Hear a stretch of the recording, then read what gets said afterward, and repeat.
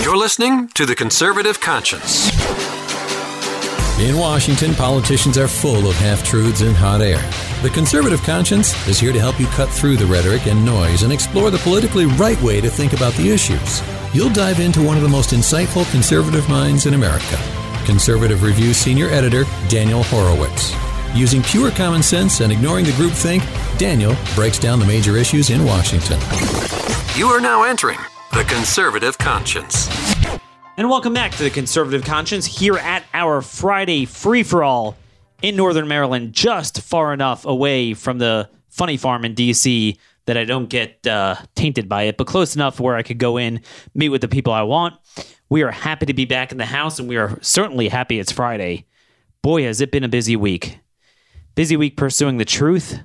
As you know from yesterday's show, when you actually want to do real journalism, in addition to activism, because I am open that I am a conservative activist. Everyone knows that. But I'd rather be honest and then do a lot of good reporting while I'm at it, rather than those who say, I'm a journalist, and they're nothing but hacks. So I'm open about the agenda. I'm open why. I'm open about why I think things are wrong, but what I think should be done about them. I don't just throw rocks. I actually say what needs to be done. And that reminds me of the first thing I want to talk about. I wanted to get to that later, but let's just start with that.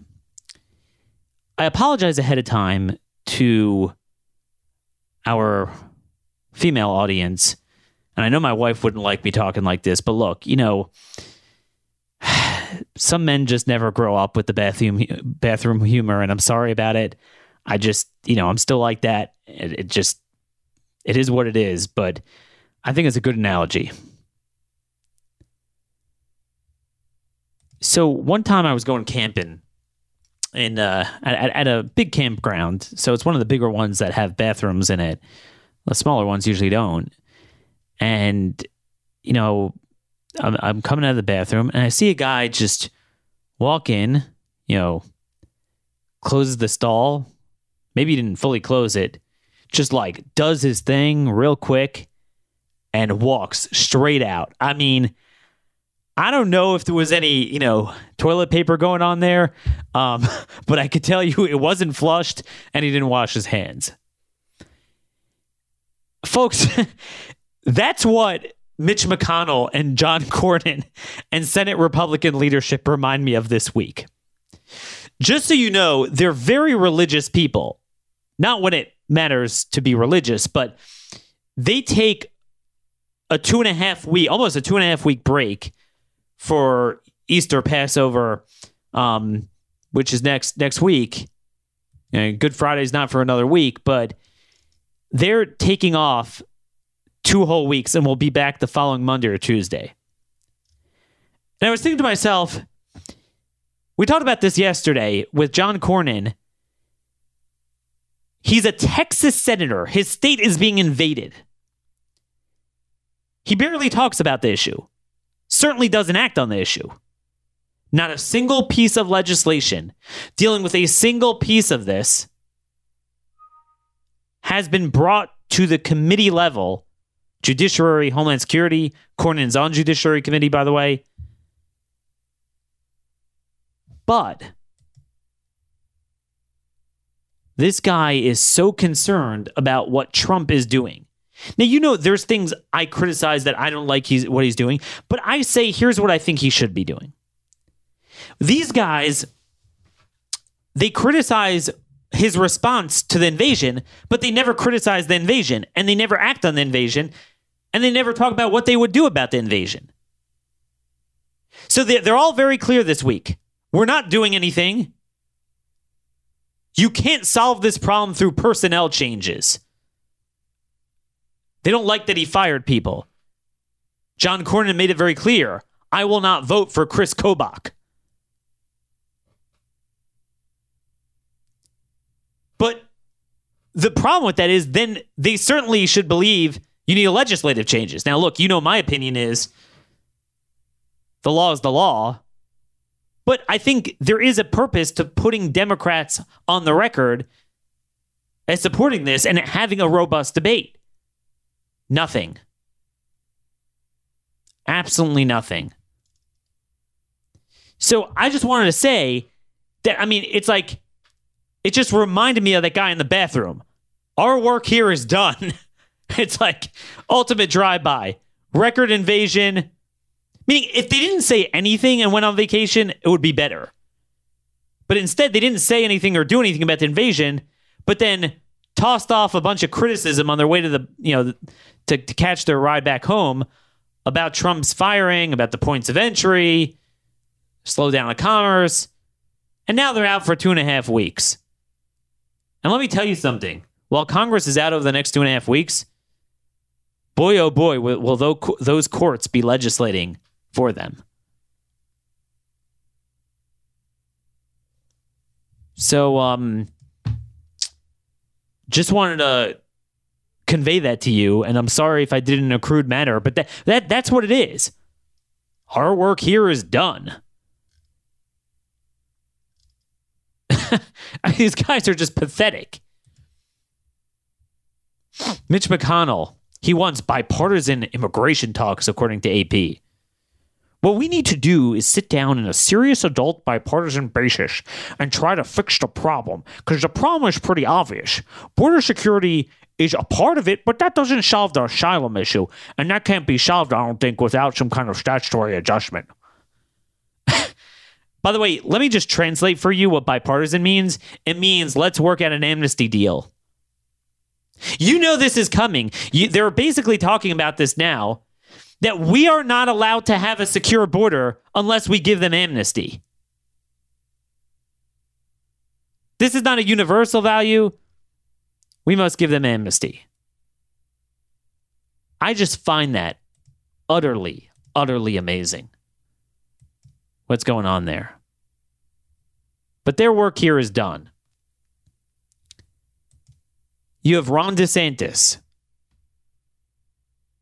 pushing hard in Florida for sanctuary legislation, actually fulfilling his promises, being a leader.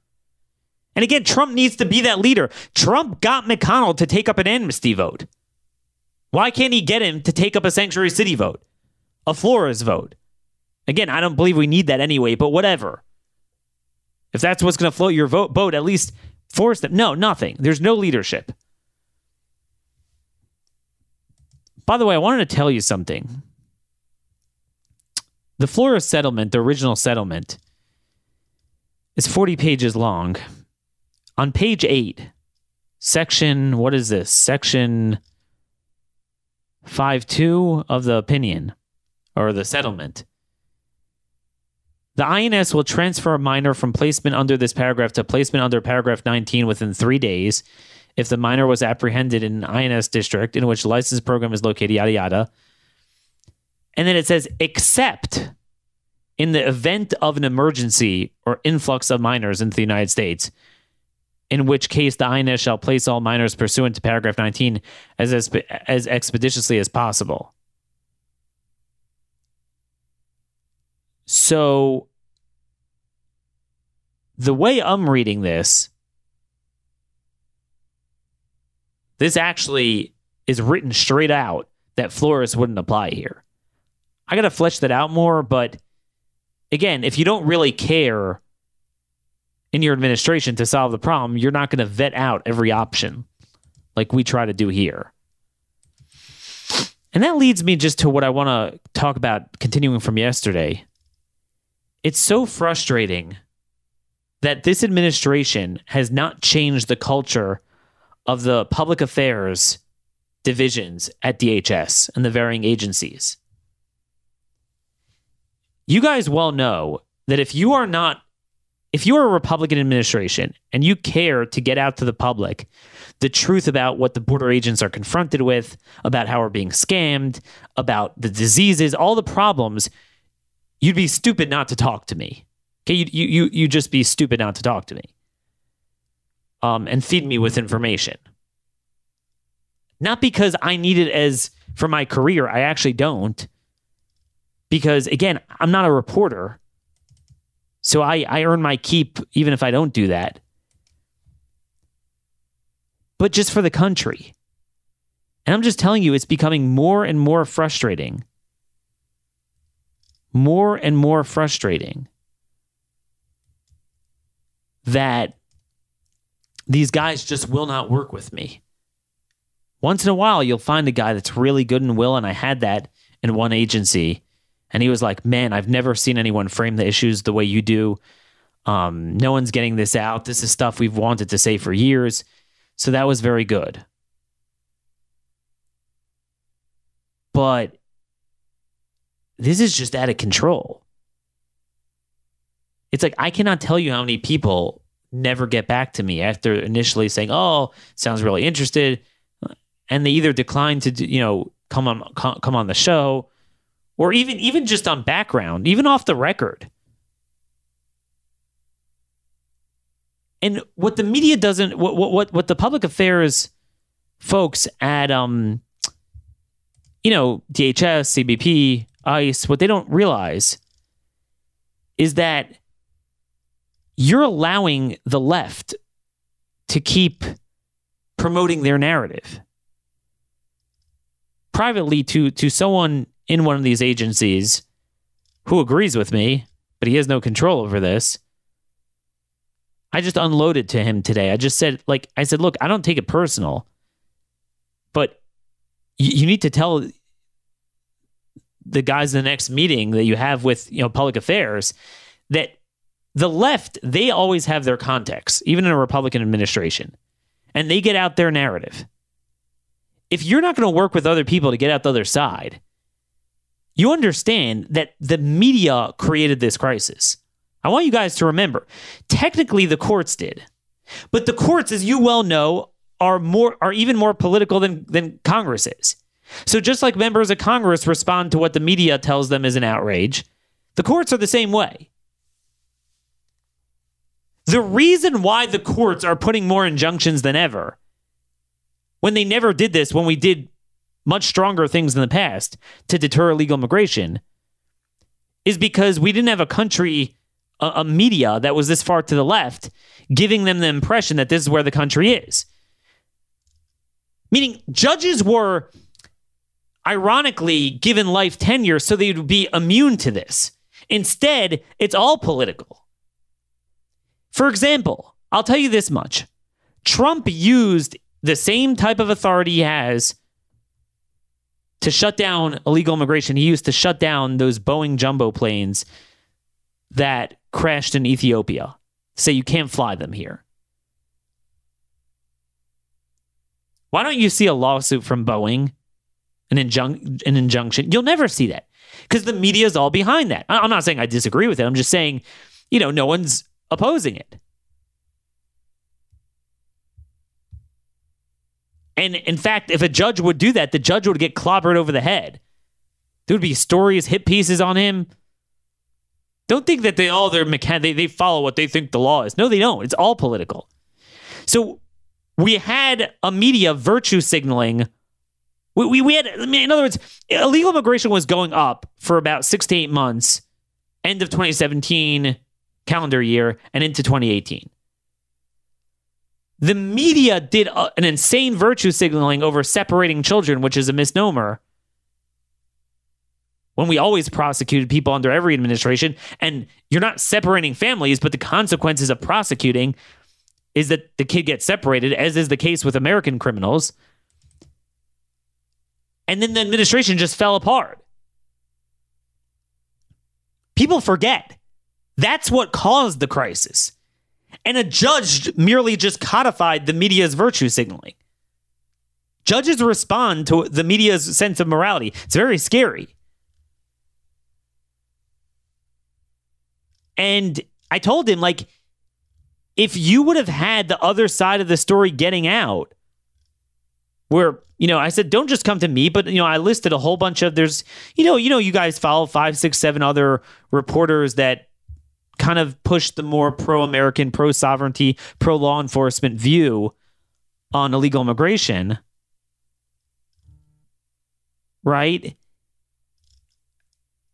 Rather than me believing that they're competitors, I was like, no, go to them. If you don't want to go to me, you think I'm too overtly political, it's fine.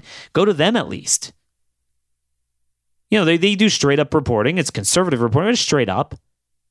They're actually straighter arrows than Washington Post guy, who acts like, oh, he's reporting all this stuff, and then he goes on Twitter and just trashes the administration, which is fine. That's his freedom of speech. But don't lie and call yourself a journalist.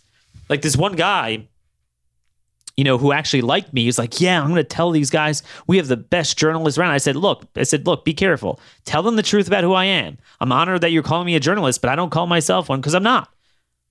A journalist is someone who is only motivated by the pursuit of the facts. I am political. I believe my views are right. Now, I want to be very factual and give you a lot of information, which I think I do.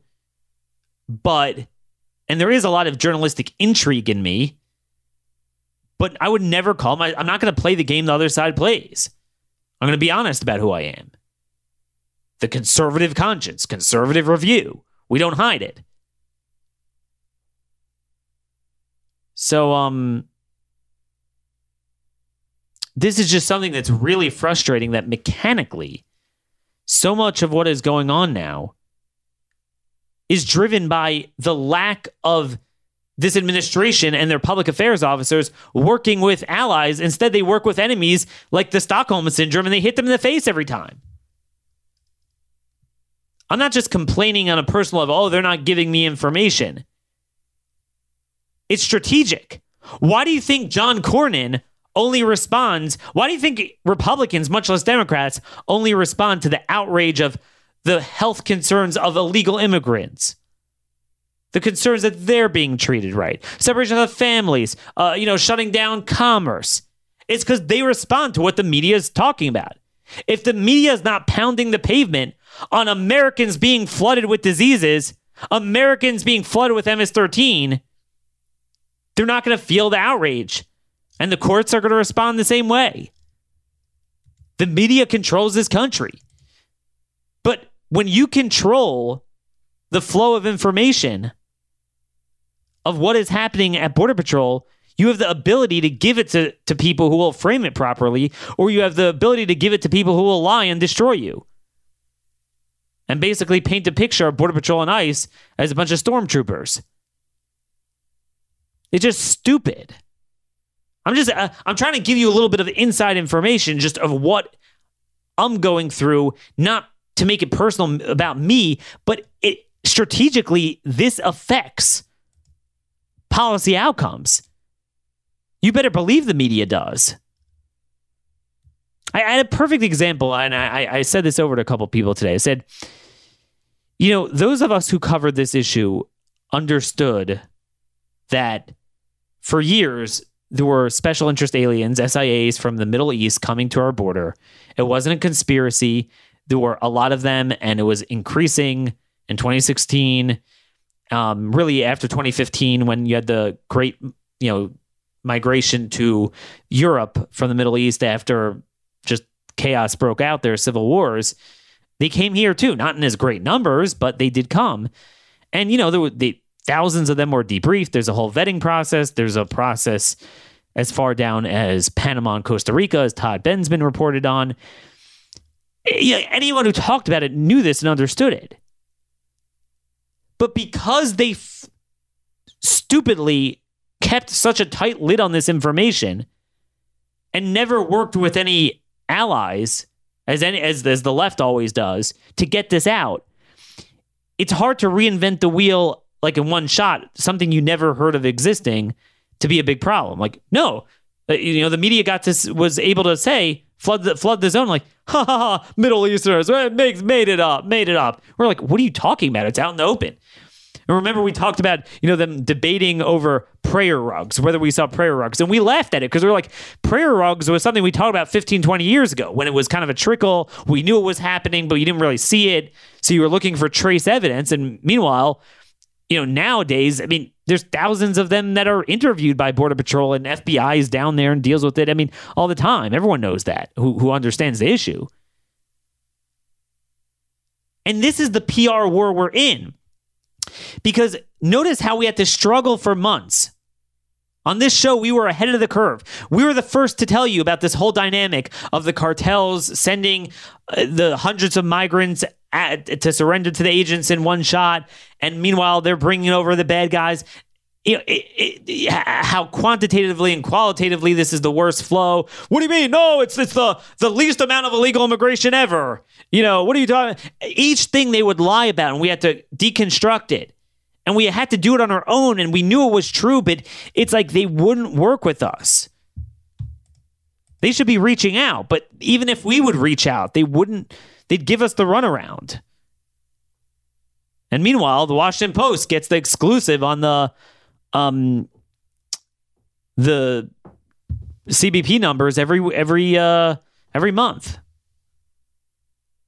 It's utterly ridiculous. So I just wanted you to know that. I mean, if I'm Border Patrol and I'm ICE and I want change, I badly want Congress to respond. I want people to understand what our agents are confronted with, the threat to security, public safety. I would be feeding people like me, if I were on that side, with all sorts of stuff. I shouldn't have to beg for information on diseases and their protocols. They should be readily coming like, hey, do you understand like what the courts are forcing us to do? And, what the media is saying is compassionate really is resulting in carnage. And no, they don't work with us. This is just the problem where things don't change under Republican administrations. They just don't. It's dumb. It just really is out of control. So I just don't understand this.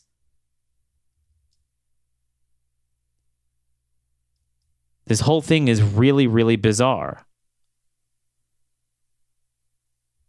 And I just can't, I don't know. I just can't get things straight.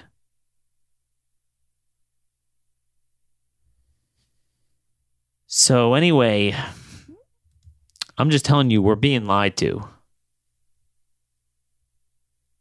You don't have to be a brilliant person to recognize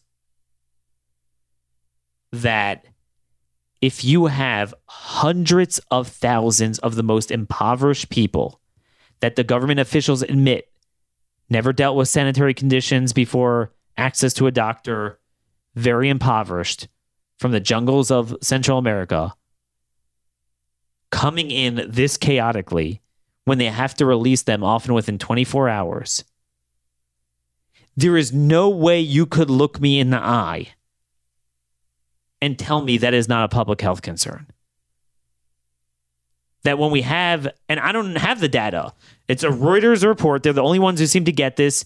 From 5 weeks ago, there were over 2,000 people quarantined.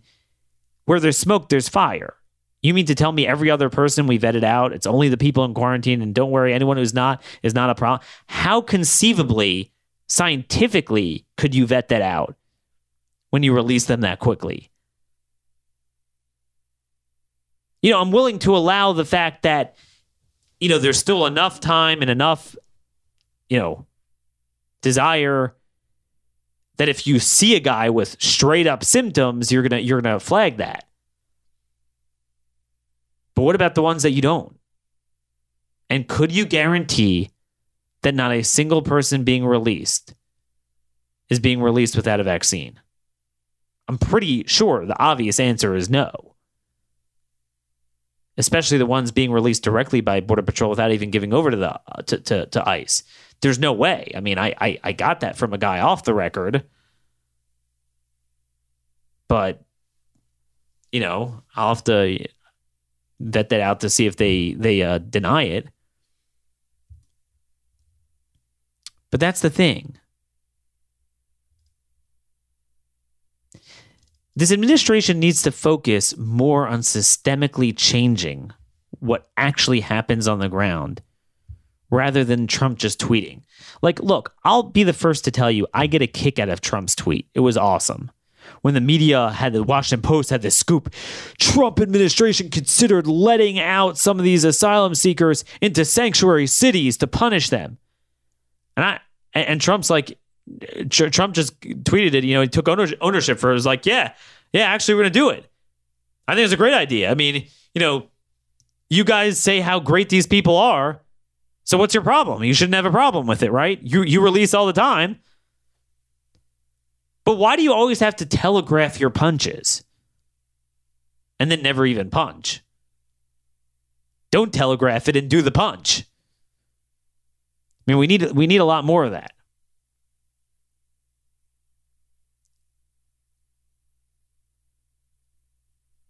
So anyway, I finally got back this from ICE. With the dramatic increase in the number of migrants and the increased presence of juveniles and family units, it is expected to see an increase in the occurrence of infectious diseases such as chicken pox or influenza in persons in CBP custody. However, we have not seen any specific unusual or alarming public health or infectious disease threats in persons in CBP custody. I don't know what they're talking about because this is a big problem because they had tuberculosis in one of them. I got to dig this up, but they had that. They just put chicken pox and influenza. It's very interesting. There's 200 people in ICE facilities with mumps. There's 2,000 quarantined. CBP takes the issue very seriously and coordinates closely with local state health officials and CDC on an ongoing basis. He's not answering my question. This is unbelievable. He's not answering my question. Do you release people without vaccines, and are you able to vet out diseases? He's not answering the question. Agents, officers in the field or during initial processing identify potential medical conditions. I understand they do that as part of initial processing. But you're taking people that are exposed to the worst parts of the country. What if they don't have symptoms now? You're not holding them long enough.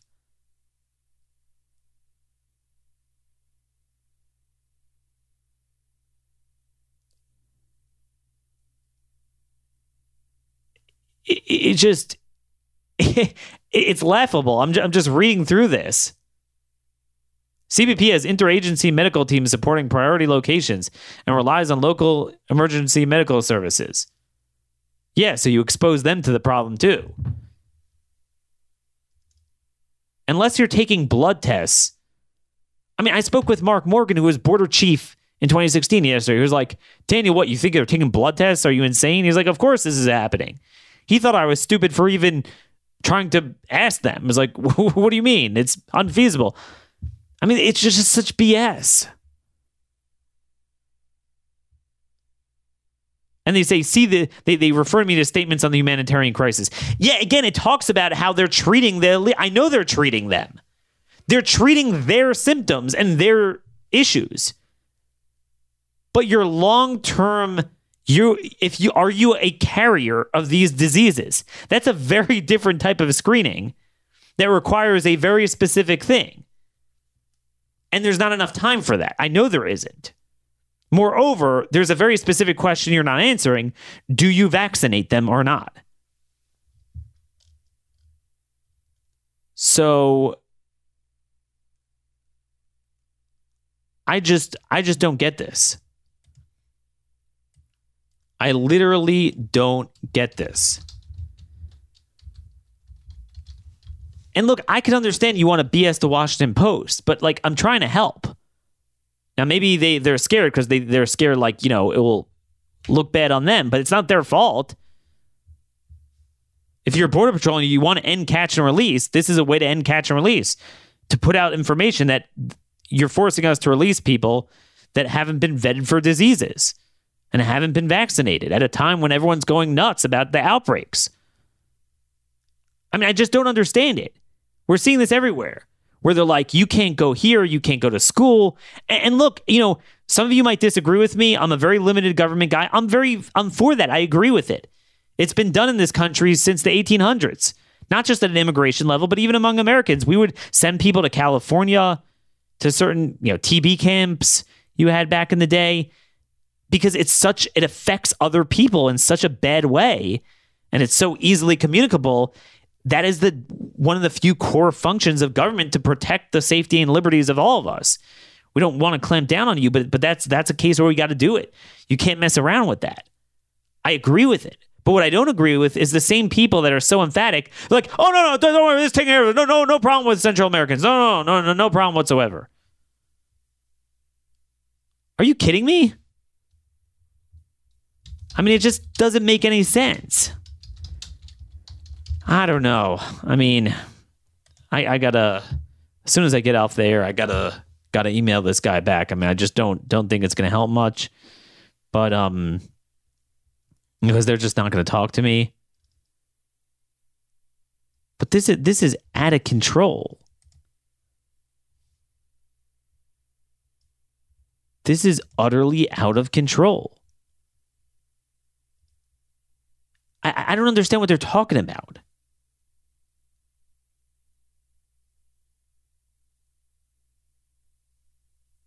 There were 362 cases of lice, 113 cases of scabies, 22 cases of possible flu.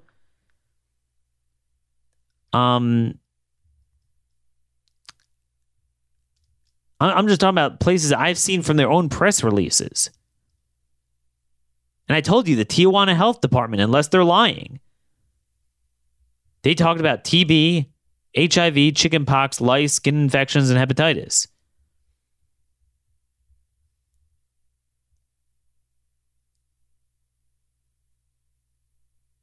So, I don't know. I don't know what to tell you. But I just want to reiterate that I think we are being lied to.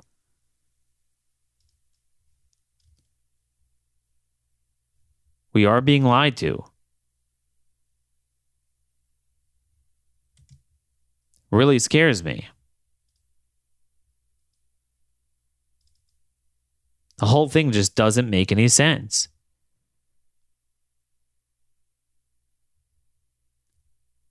I got to dig this up here. I'm trying to see where the press release was here. It's funny because they always email me back when I'm on air. And normally I'm sorry to be distracted, but I'm also trying to get you the most up-to-date information that I'm dealing with. And, at least I think they're reckoning with me now more than they did before. But,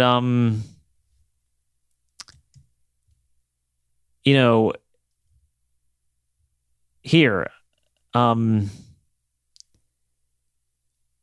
where is this? I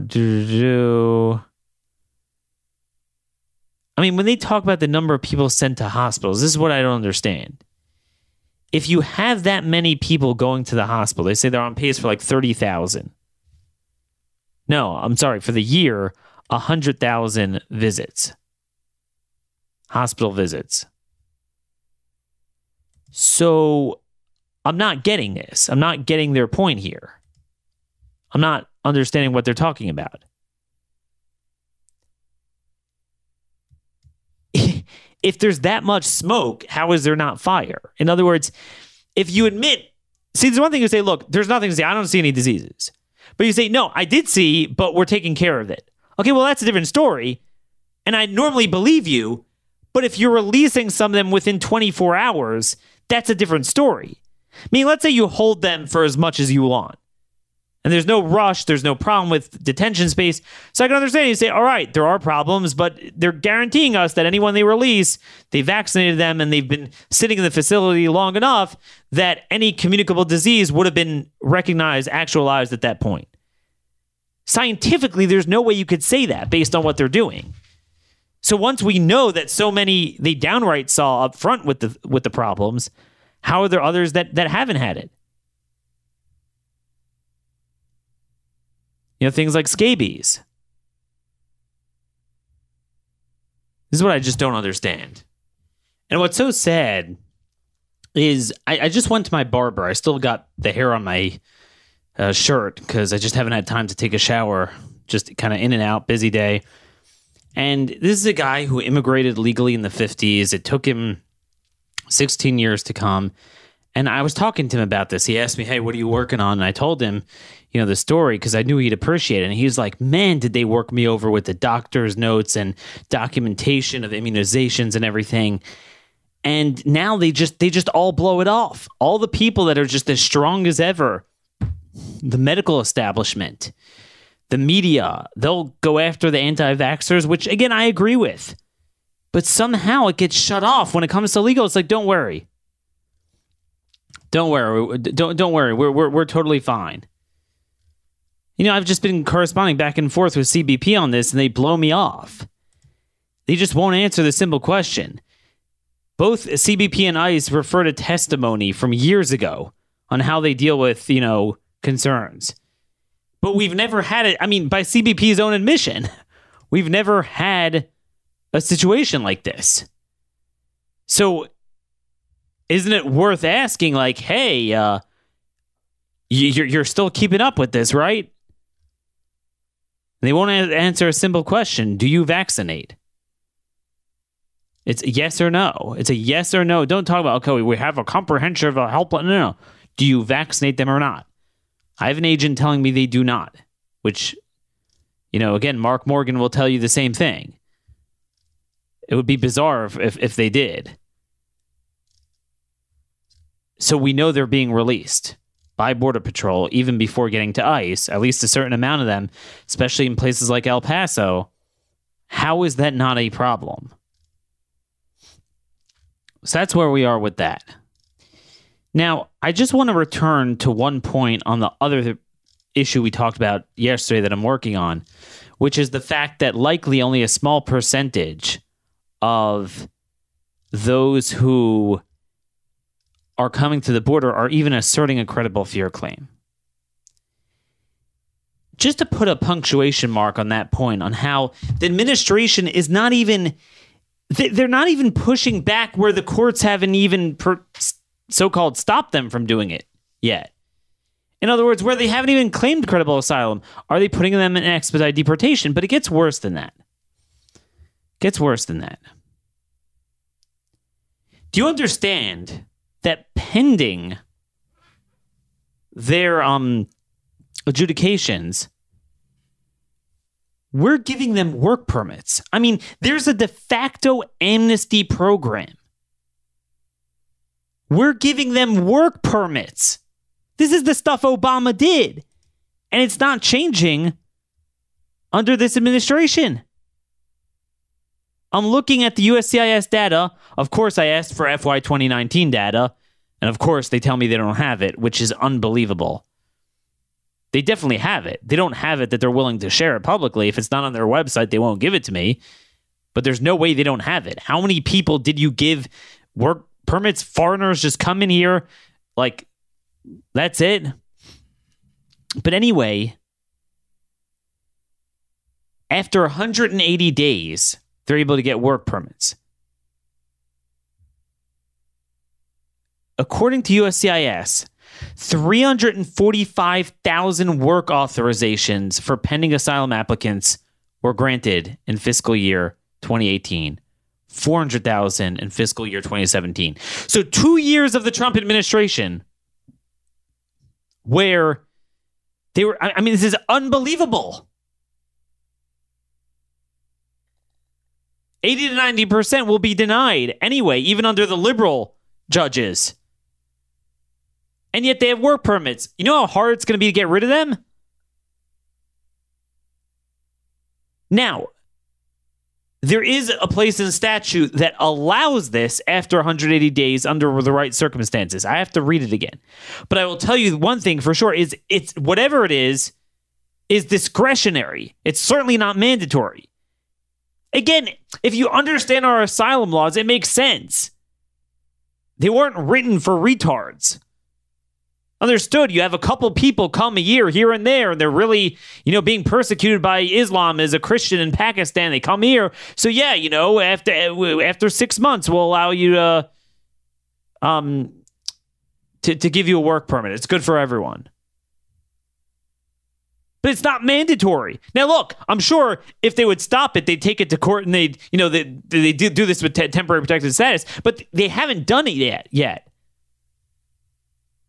Do you understand that U.S. law permits permanent employment-based visas to be no more than 140,000? Okay? Non-immigrant temporary visas are about 151,000. That's a total of 291,000. So we have more unapproved applicants for bogus asylum working basically illegally, given out by this administration, than the number of legally allowed workers per year. I don't know. Now, you'll see an article out. Where do I have here? This is where I saw it at BuzzFeed originally. They're obviously complaining about it from the left-wing angle. But Trump officials seeking to double the time asylum seekers must wait to legally work. They want to make it, you have to be here a year. But why not stop it completely? Why not shut it off?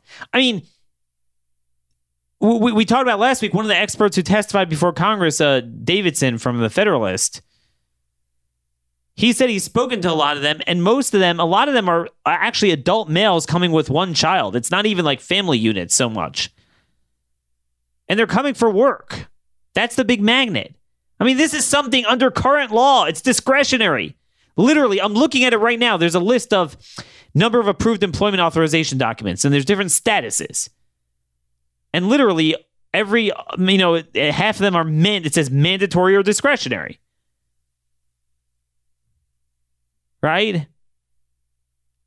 And this is under C8. It's called the C8 classification, C8 status, pending asylum, meaning it's INA 208 D28, and it says discretionary. This is unbelievable. Why is this continuing? I just don't understand it. Oh, maybe we'll double the wait time. Discontinue it. That's the huge magnet here. And again, this ties back to what we said, that this is only if you've had a credible fear approved and you're pending full status adjudication, you're eligible. Otherwise, you're breaking the law. So I don't know. Are we giving it to these other people too? I don't know the answer to that question. I'm speculating. I don't know. But this is just off the wall. This whole thing is off the wall. It's out of control. So there's this point. I want to move on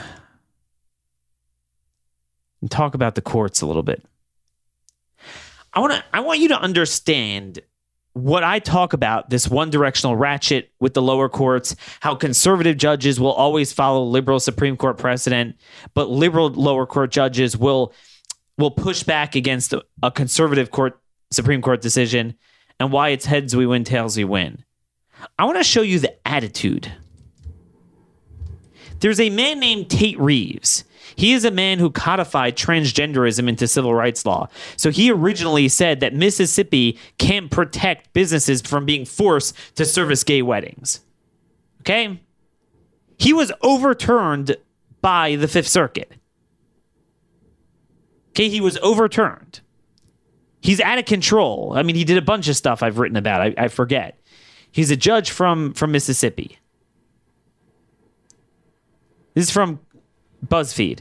In a highly unusual public rebuke against President Donald Trump by a sitting member of the federal judiciary, U.S. District Judge Carlton Reeves delivered a speech Thursday calling the Trump administration a great assault on our judiciary and comparing the president's criticism of the judiciary to tactics used by the KKK. I mean, that's what I'm telling you. Like, these guys are warriors. They're just like Ocasio-Cortez and Bernie Sanders and, all these people, except they are accorded the power of the world, of God. When politicians attack courts as dangerous, political, and guilty of egregious overreach, you can hear the Klan's lawyers assailing officers of the court across the South. When leaders chastise people for merely using the courts, you can hear the Citizens Council hammering up the names of black petitioners in Yazoo City, Mississippi. When the powerful accuse courts of opening up our country to potential terrorists, you can hear the Southern manifestos of authors smearing the judiciary for simply upholding the rights of black folk. I mean, this is what we have on the bench. That's what they do their own thing. They just don't care. The Supreme Court, I mean, he's referencing, what did he say here? Accuse us of opening our country to potential terrorists. So in the context of criticizing the courts, he's referring to the travel ban. The Supreme Court sided with Trump. I mean, that's what I'm saying. It's just unbelievable.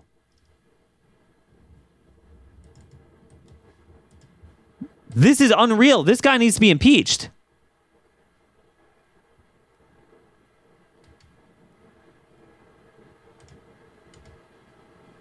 This is unbelievable.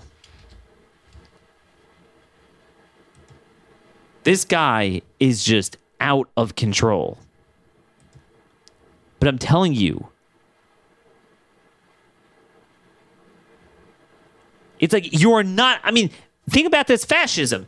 He's allowed to criticize Trump as a man who doesn't stand for election, as a judge who has to be impartial, but a guy who is political and campaigns and has to stand before the people, he's not allowed to criticize judges?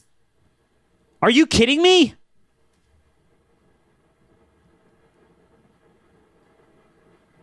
Think of the pattern of judicial nominees refusing to admit, like generations of nominees before them, that Brown v. Board was correctly decided. So he's now criticizing current judicial nominees that are going to be his colleagues on the judiciary. I mean, he's saying Trump's unprecedented. He's unprecedented. I mean, this is an unbelievable speech. Unbelievable speech. A real dirtbag, this guy. And he was overturned by the Fifth Circuit. But that's what I'm telling you. Like, they believe in themselves so much. Like, some of you don't believe, like, Daniel, do you think, are you telling me that Trump should defy the courts? I'm like, you idiot. The lower courts are defying the Supreme Court every day. That's why when another round of litigation comes back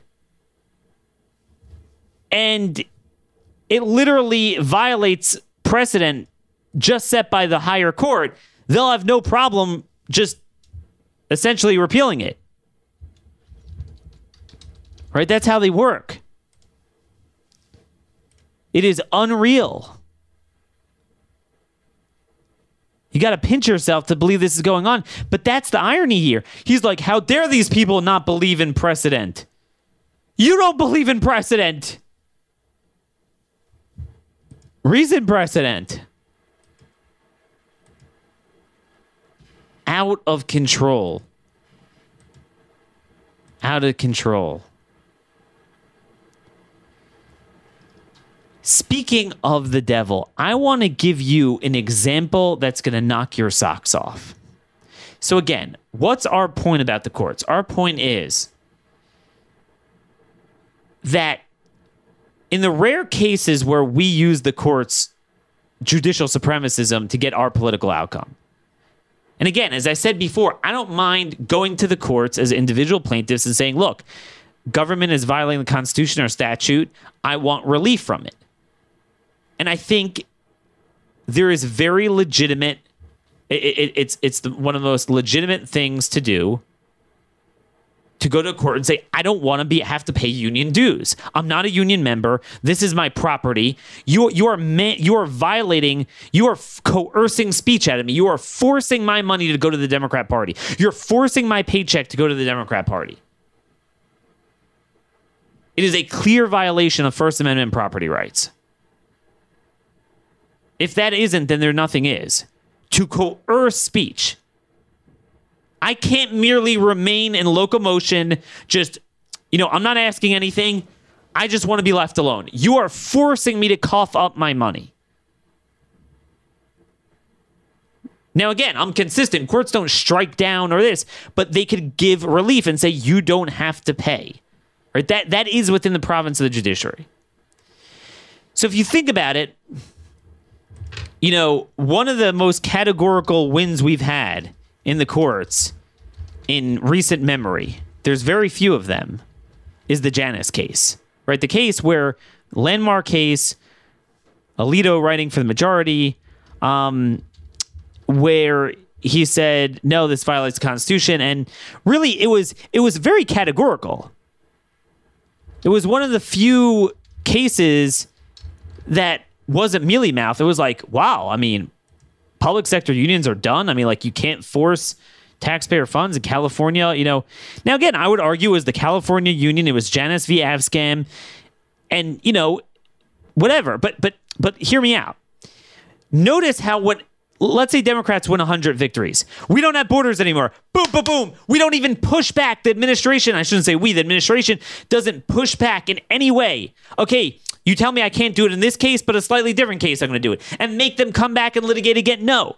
We're just done. We don't have a border. Millions of people coming in, give them work permits. A horse and a donkey is a marriage. Yeah, you're right. A marriage is no longer a marriage. It's just, we don't even fight. But when the Supreme Court rules for our side, when we want to so-called strike down, so to speak, their things. For example, Heller, your gun laws are unconstitutional.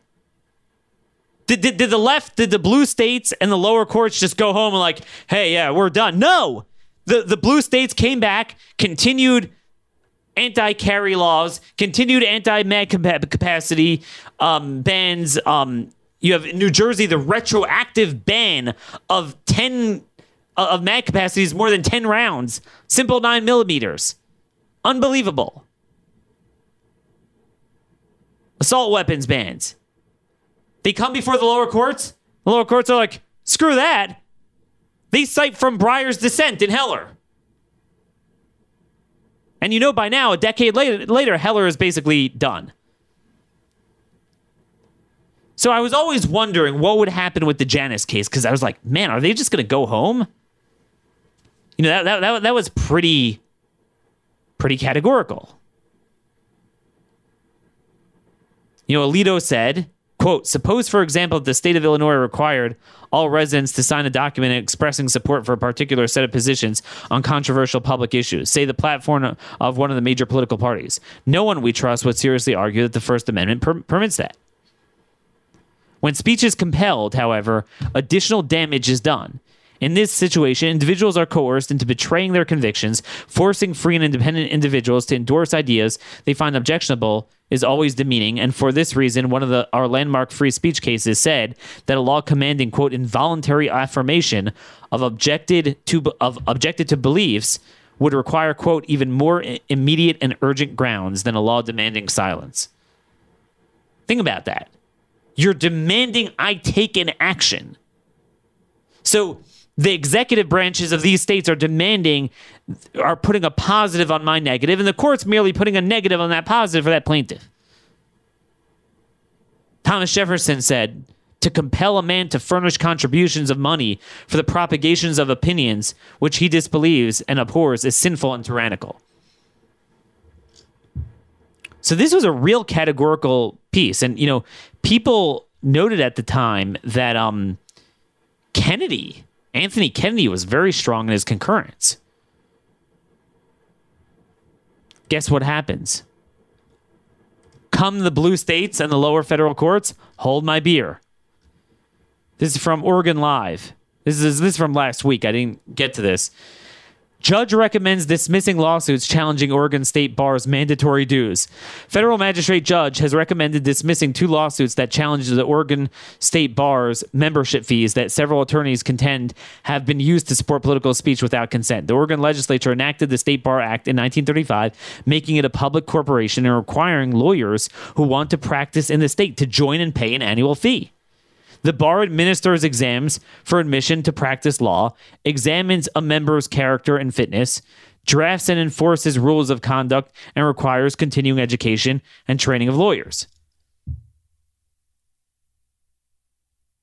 Because the bar is an arm of the state, it's immune from suit under the 11th Amendment. U.S. Magistrate Judge Jolie Russo wrote in her 27-page findings. The judge also cited the 1990 U.S. Supreme Court ruling in Keller v. State Bar of California, which permits the use of compulsory membership dues to fund speech related to regulating the legal profession and improving the quality of legal services. Dude, Janus overturned Keller. It's unreal. You see, these guys are undaunted. And look, let me be very clear. I am consistent. I believe that the court didn't strike down union due laws. They gave relief to plaintiffs in Illinois and California in a specific union. So, to me, every state should immediately end the practice of all of this in all these unions, not because the Supreme Court said so, but because that's the First Amendment. Constitutional supremacism. But nonetheless, I agree that if they disagree, I agree they could push back. And it's not self-executing on the other cases. As a matter of policy and constitutionally, they should. I'm just saying that's not what a court does, and I'm highly consistent. But I'm just saying when you come before a lower court federal judge, that lower federal judge should say, wait a minute, okay, but I don't see why this should be different than Janus. But no, this is a very profound lesson. Ironically, it's conservatives that treat the courts like legislatures. Ironically, it's the left that treats it like cases and controversies.